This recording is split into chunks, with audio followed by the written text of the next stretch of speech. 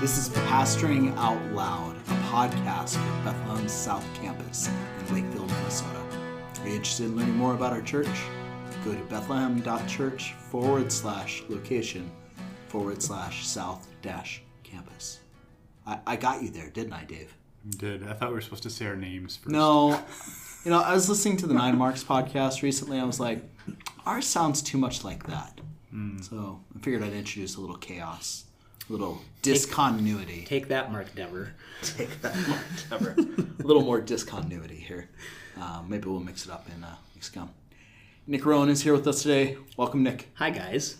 Nick, what's your best fishing story? Oh, boy. And no, you don't have 20 minutes. You've got like 2. Go. Well, I mean, I'd have to think about that for a while to actually find the best one. But the one that comes to mind immediately was last summer when I caught my 42.5-inch muskie. Up in Canada. It was the biggest fish I've ever caught. Oh, Canada. Yep. Do you eat it? No. You don't eat muskies? No, you do not Throw eat 'em back. muskie. That is a cardinal sin of fishing. Oh, really? Mm-hmm. Why is it a cardinal sin of fishing? You put muskies back. Just so you that do. they live to fight another day. But why? Are they not yummy? Are they disgusting? No, they taste like northern. Oh, Probably. I've never eaten one. But okay. Why is it a cardinal sin of fishing? Because Dave, did they're you know so it was a hard to cardinal sin of catch. fishing? I don't know that much about fishing. But do you believe in cardinal sins? Are you Roman Catholic? No. Okay, all right. Muskie, everyone. Well, today we're together with Nick, and with the last podcast we were talking with Chris Bruno about biblical theology, tracing biblical themes throughout the whole of the Bible. And today's podcast and the podcast that will be released later this week are both on the covenants, tracing the biblical theme of covenant throughout the Bible. And Nick and I were talking, and it's something that he is passionate about. So Nick, since you're the passionate one here about covenant, I'm going to ask you the question: what is a covenant? A covenant, there's a lot of different ways that you can define it, but basically it's when you're talking about a biblical covenant, it's a agreement or relationship between God's people and God and God's presence, and then in a place. So you always have, when you talk about the biblical covenants, there's like a covenantal triangle. You have God's presence with God's people in God's place, and how God's people are to function in fellowship with Him, enjoying His presence in the place that He's provided. That's the basics of what I'd say. Presence, place, people. Some people have talked about covenants as unconditional and conditional. People talk about, certain covenants have no conditions upon them. Mm-hmm. God fulfills them all. Other covenants have some conditions upon them. Is that a helpful distinction, do you think? I think that there are aspects of pretty much, I guess I'd have to think about it, but each covenant has unconditional aspects and conditional aspects. So I don't think that you can say this one is completely unconditional and this one is completely conditional. I think that there are elements of both. Yeah. So I wouldn't want to make that hard separation like that. Good. So when we talk about tracing the biblical covenants, do all Christians at all times everywhere agree how the covenants relate to each other? That would be a no, Daniel. That would be a no. They do not agree. They don't. So if we were to talk about a spectrum, Nick, and this isn't a video podcast, it's a audio podcast, but all the way on, so if you're listening to this podcast, just hold up your left hand unless you're driving. I mean, don't do that. Don't take your hands off the wheel. Keep driving. But on the left side would be something like maybe lots of continuity in the way that we see the covenants relate to each other from Old Testament to New Testament. Right. What would be like an extreme form of a view that would say lots and lots, maybe even just about complete continuity? Sure. So I think something like a theonomy view or... Theonomy? Yeah. What's theonomy? Well, Daniel, since you asked... is that like the enemy? Well, the enemy? Theonomy? Maybe. No, Okay. it's not. But they would see such a degree of continuity between the covenants that they would be trying to enact and hold as binding all the Old Testament laws for today. Right. And just because it's complete continuity, and so nothing's really changed. Yeah, so Old Testament Israel is the ideal state.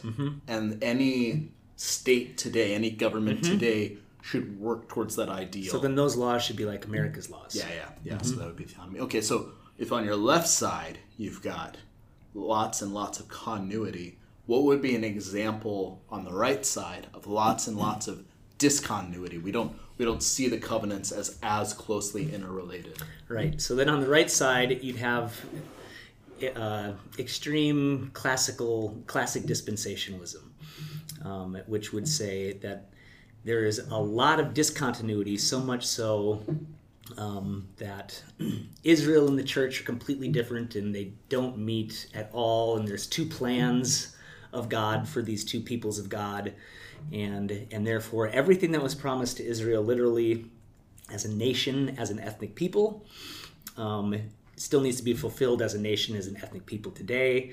And they divide history into kind of 7 dispensations where it works this way here, and then it doesn't work that way here, and there's very little continuity at all between these different... Some older forms of dispensationalism would even say like there's different ways that one gets saved throughout the dispensations. Most dispensationalists today don't think that at all, but certainly older dispensationalists did explicitly. Yep. So Dave, how you feeling, Dave? Great, good. Just checking in. I saw a yawn over there in the corner. Nick was talking a lot. Okay, that's what it was. He was asking me the questions. So, Dave, what are some examples, and you don't need to go into great detail here, but some examples of in between? So if on one end you have like theonomy, we believe that government is bound by Old Testament law, and on the other end we have lots and lots of discontinuity. We believe that there are multiple peoples of God. God works with different people groups in different ways throughout history, including different ways that they get saved. What are some in-between examples? Yeah, so the most common place where we see still a lot of continuity, but is pretty widely held to be what's called covenant theology, where there's they recognize these different covenants, these different ways that God's relating to his people, but they really see an overarching covenant with God and his people. So that they see way more continuity than they see discontinuity. Although they wouldn't say that we should still be keeping all the Old Testament laws. If you were to go to the other side, there's something called progressive dispensationalism, which is different than classic dispensationalism in that it sees more continuity between both in the way God is working with his people and in the people of Israel and the church kind of coming together as one in this present age, in this time after Christ has come and died. And then there's a newer way that's trying to kind of thread the needle, you would say, between covenant theology and progressive dispensationalism, which is being called progressive covenantalism. And actually, Jason DeRoshi, who is a former BCS professor, and Jason Meyer have both written a chapter in a book with that title, Progressive Covenantalism, which tries to see a revealing, a progressive revelation in the scriptures that kind of find its culmination in Christ, and then everything after that kind of flows out of that culmination of Christ. They really see Christ as the hinge on which the Bible turns. Yeah, and so you look at covenant theology, see more continuity as expressed in like the Westminster Confession of Faith. So lots of Presbyterians, those in PCA churches, OPC churches would hold to the Westminster Confession of Faith. There's then its Baptist version, the Second London Baptist Confession. So here there are Baptists too that believe in believers' baptism, etc., but yet they also see lots of continuity in this way. And now you have some that have come along, so you get like progressive dispensationalists, which progressive dispensationalists probably seeing more discontinuity, but still plenty of continuity.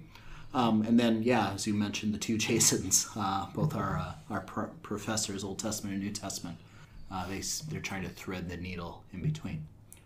Well, for our purposes today, we want to go and check out the Word of God and just see, hey, what can we discern exegetically, actually, in these passages and in these covenants that we see in, I think today, the Old Testament, and then our next podcast, we'll talk more about the covenant, the one covenant we see in the New Testament. So, Nick, what are some of the covenants in the Old Testament? Like starting near the beginning, moving towards the end. Starting near the beginning. Yeah, starting near the beginning. Near the beginning. Start right at the beginning. Okay. With, in the beginning was the covenant. Was the covenant with Adam. Okay. And there isn't explicit, the word covenant isn't explicitly, there like it is in other places. But we see the covenantal triangle of God's people, namely Adam, who's the head of all mankind, given a place in the Garden of Eden to enjoy God's presence, with God as the king who's ruling and reigning. And Adam's mandate was to be a faithful son of God, enjoying his presence and flourishing in the place that God has given him. So most people talk about that as the covenant with creation or the Adamic covenant. And so that's kind of where it starts. Yeah, what were the commands given to Adam there in the garden? Yeah, so it was to be fruitful and multiply and to fill the earth and to subdue it. Yep. And so... Not eat from that tree. And don't eat from that tree over there. Don't touch it. Yeah. And then also in there, interestingly, to tend, or I think guard, and keep the garden, which I think is significant as we go down the covenants later. Right. So here's commands. Talk about conditionality, unconditionality, and a covenant triangle. So then you've got that covenant with creation, or the Adamic covenant, and then Noah comes on the scene, and God cuts a covenant with him as kind of the new representative head, but this time with sin in view. And so God kind of re-ups his covenant with creation, vowing now with Noah to never bring flood again, and to kind of reaffirm that humans will continue to be his image bearers on earth, and there will be this continued relationship together. What commands are given to Noah that are similar to what's given to Adam? Well, similar commands of faithfulness, how to live in the world, and what do you have? Yeah, I think it explicitly says fill the earth and subdue it. So again, as you were, a re-upping of that original. This is the intent for humanity to act as a regent over God's world, still, even in the presence of sin, even after that's taken place. So, and I think it's significant that we see a sacrifice here because sin's here now.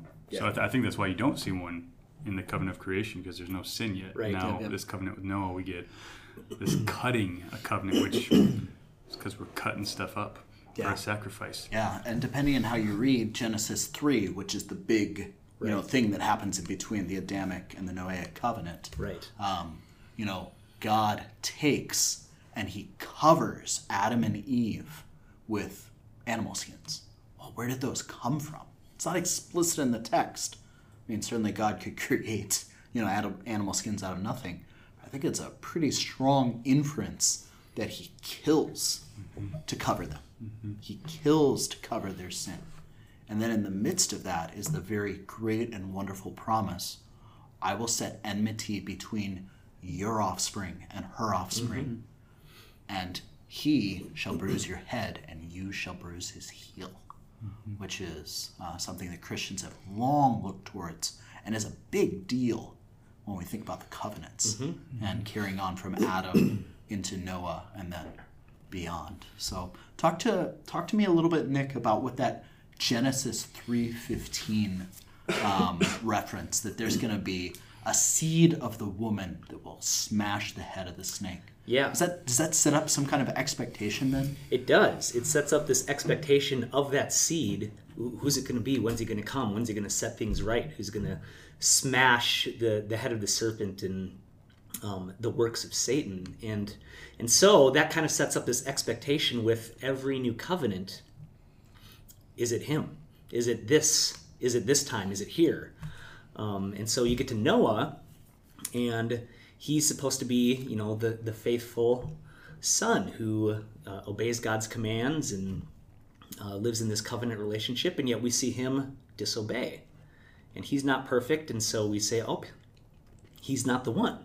Yep. The seed is yet to come. Yep.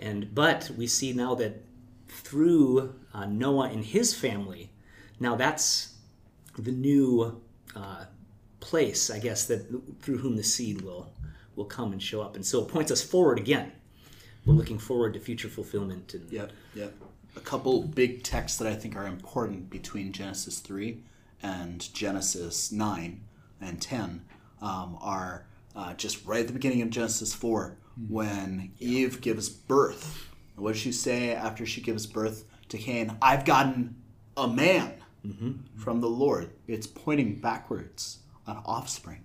And then even you go forward to like Genesis chapter 5, right near the end there. I think it's Genesis 5:29. Lamech had lived 182 years. He fathered a son. And then chapter 5, verse 29. He called his name Noah, saying, out of the ground that the Lord has cursed, this one shall bring us relief from our work and from the painful toil of our hands. There's this baked in expectation. Who's going to come? Who's going to come? Who's going to crush this head? Both, all very important for understanding how these fit together. Yeah. So the Adamic covenant, the Noahic covenant. Anything else you'd say about the Noahic covenant? No, not really. Just that it's still pointing forward to the future. So keep walking through the covenants with us. So then Abraham comes on the scene. Yeah. And then we have an Abrahamic covenant in Genesis 15 and expounded on in Genesis 17. And in the covenant with Abraham, God calls and promises a people, a nation. And so now God is promising to fulfill all of these promises that have been made to humanity through Abraham and his offspring. Right. And so through Abraham and his seed, Right. then salvation will ultimately come and God will keep and fulfill his promises. Right. And so the Abrahamic covenant kind of becomes about God's means to keep his promises to all of humanity through a nation meant to bless the world. Yeah. Go from this land and from your place to a land that I will give you, and I will make of you a great nation. I will bless you, and in you all the peoples of the earth will be blessed. Like that kind of like, I'm going to take you to a place. I'm going to be your God. My presence will be with you. I'm going to make of you a great nation, a people, with that triangle established. Not that it would just then be like, hey, it's just us, but you will be a blessing to the nations from that point on. Yeah. It's good. So Abraham is kind of the beginning in some ways of God restoring his creation. What else do you say about Abraham and covenant? Well, and so then again, we have Abraham who kind of becomes the new son in relationship with God. And so, again, you're thinking, is this the one? And then he is imperfect and he disobeys and falls, and so it continues to point forward. And that's kind of the whole idea, is the covenants as progressing towards something, towards a future fulfillment and end. Yeah. And so it keeps pushing us forward. So now we have, this promise of a nation and a people, and yet Abraham's still not the final seed. Yeah, that's good. So Abraham, his people are saved from famine at the end of Genesis, and they go down to Egypt. And then what happens in Egypt, heading towards our next covenant? And then they become enslaved and are in slavery through, Joseph and his rise to power in Egypt, and then they get all involved there, and then they become enslaved, and then there is Moses who comes, and through him God frees his people and promises that they are going to go now into the promised land. So we have this land that was promised to Abraham and his people, and now let's go and get there. And then when we get to Sinai, Mount Sinai, then there's the Old Covenant, or the Mosaic Covenant. And that is through Moses for his people, for God's people, the people of Israel, which points forward to a larger end even than it itself. So the Old Covenant is how should God's people in this place, what are the laws? How should they function in relationship with God? And its purpose, among many, is to identify and intensify sin and the consequences, and to say this is how you should live and this is what happens, the curses, when you don't follow God's ways. But it doesn't have the power to save and to create what it commands. Yeah, it's really interesting to read the narratives in Exodus and discover the consequences for Israel prior to them formally constituting and saying, we've promised, we vow that we will do all the Lord our God has told us to do. The consequences beforehand are relatively minimal, right? So there's some things that take place, but they're not extreme. Moses prays or people do things and the Lord passes over again. And yet right after the vows are made, people doing all kinds of increasingly horrible things, even through the wilderness and other things that God says ultimately that entire generation will die as a consequence under this old covenant meant to, as you said, identify and intensify sin and its consequences, baking in an expectation for something else has to come. Because the sacrifices in and of themselves didn't have the power to create what they commanded. And so they were pointing forward to all of this blood, that you see in these sacrifices. It was bloody and horrible and violent, pointing forward to a greater sacrifice. So then as we continue on, anything else you'd say about the Mosaic Covenant here, Nick? I guess it's important. Just as we talk about all of these covenants, how much do you want to talk about typology? Oh, typology, that's a big deal. Patterns. Patterns that we see in scriptures. And so you see these themes that are seated in these early covenants, like even in the covenant of creation. You have this theme of the temple or the place of God. And then that gets expanded and fulfilled as you go through, the biblical storyline. And you just see so many of those even here in the old covenant, like the priesthood and the sacrificial system. What is a sacrifice? And so there are all of these themes that get planted, and they're pointing forward to you've got a type and then an antitype, or the fulfillment, the thing that it's pointing towards. And so all along you have these things that are being seen, but they're not about the thing itself ultimately. Like the sacrifices, they're pointing to something else. Right. So when people say typology, it's all kinds of different things they might mean. What we mean when we're talking about it here is like a pattern. A prototype, a first instance in a pattern, and an antitype, last instance in a pattern. And then in between are types. More instances of pattern. So you keep mentioning it like son. Like there's Adam is a son. Noah is a son. Abraham is a son. Moses is a son. Kind of a head. Israel is a son. The people of Israel. People of Israel. All of these mentioned in different ways as being sons of God, regents under God. So here they are, types, patterns, etc., that reach fulfillments eventually. Read the book of Hebrews. Read the book of Hebrews. Lots of types and patterns there that we see. So there's probably one other major Old Testament covenant that's worth mentioning here, and that's the Davidic covenant. What would you say about the Davidic covenant? The Davidic covenant, so all of these covenants are named after their covenantal representative. Right. So you get to David, and he becomes God's chosen king to rule over the people of Israel. And what we see is God promises to establish David's house and the throne of David forever. And so it's a promise that we get the kingship promise here. The throne of David will be everlasting.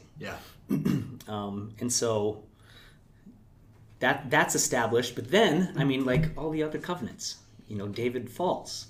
And he's disobedient. And his sons, the ones that come after him in the lines of the kings, they fall, and there is no perfect king. And so what is to become of this everlasting throne, this house of David, this Davidic seat. Yep. And it's pointing to a future and fulfilled reign somewhere else. Yep. Wow. You're like holding back here, Nick. I know, yeah. Baking in the expectation for the next podcast. So it's good. So the Adamic covenant, Noahic covenant, the Abrahamic covenant, the Mosaic covenant, the Old Covenant, and then the Davidic covenant. Yep. All give for us different patterns that then we start looking forward to. And in between that, there's kind of the explicit thing that we're looking for is some covenant son that will crush the head of the snake and will give us relief from the toil of the ground. And that's yet to come in a further covenant that the next podcast is about. Right. David. Anything to say about your covenant? Anything to say about your covenant, David? Anything you'd want to add here, Dave? The only other thing I'd add is just that one helpful way to trace the covenants is just the genealogies through the Old Testament. So even like Genesis 49, where we see highlighted the tribe of Judah, and then that gets highlighted kind of over and over again throughout prophetic literature, and then in the New Testament again. The New Testament starts with a genealogy, right? And so in all of these different patterns and themes, God is working with a people, and it's traced out for us to show us that it's real. Yeah, exactly. In history. Yeah, even just like the random, it's seemingly random. I think it's in Genesis 38 or 39, where here's all this data about Joseph. Full stop. Let's talk about Judah for a chapter. And then the focus on Judah at the end of Genesis as he's interacting with Joseph. He doesn't know that Joseph is his brother. Why? Well, it seems to culminate in a moment where Judah is like, I will stand in the place of my brother Benjamin, and I will take his place so that no punishment will go upon my brother. Yep. And that's like the moment that Joseph takes the blinders off, and you see what's actually happening. And then all the other lists of the sons of Israel prior to the big list in Genesis 49 have Judah just kind of mixed in there. And then Judah is featured prominently and has more said about him than anybody else at the end. Why? Because I think we're supposed to have an expectation baked in, looking forward in all of these narratives towards something greater coming from Judah. Amen. All right, brothers. Whoa, the next one's coming. We've set up some drama here. Yeah, set up some drama here. Thank you for tuning in today.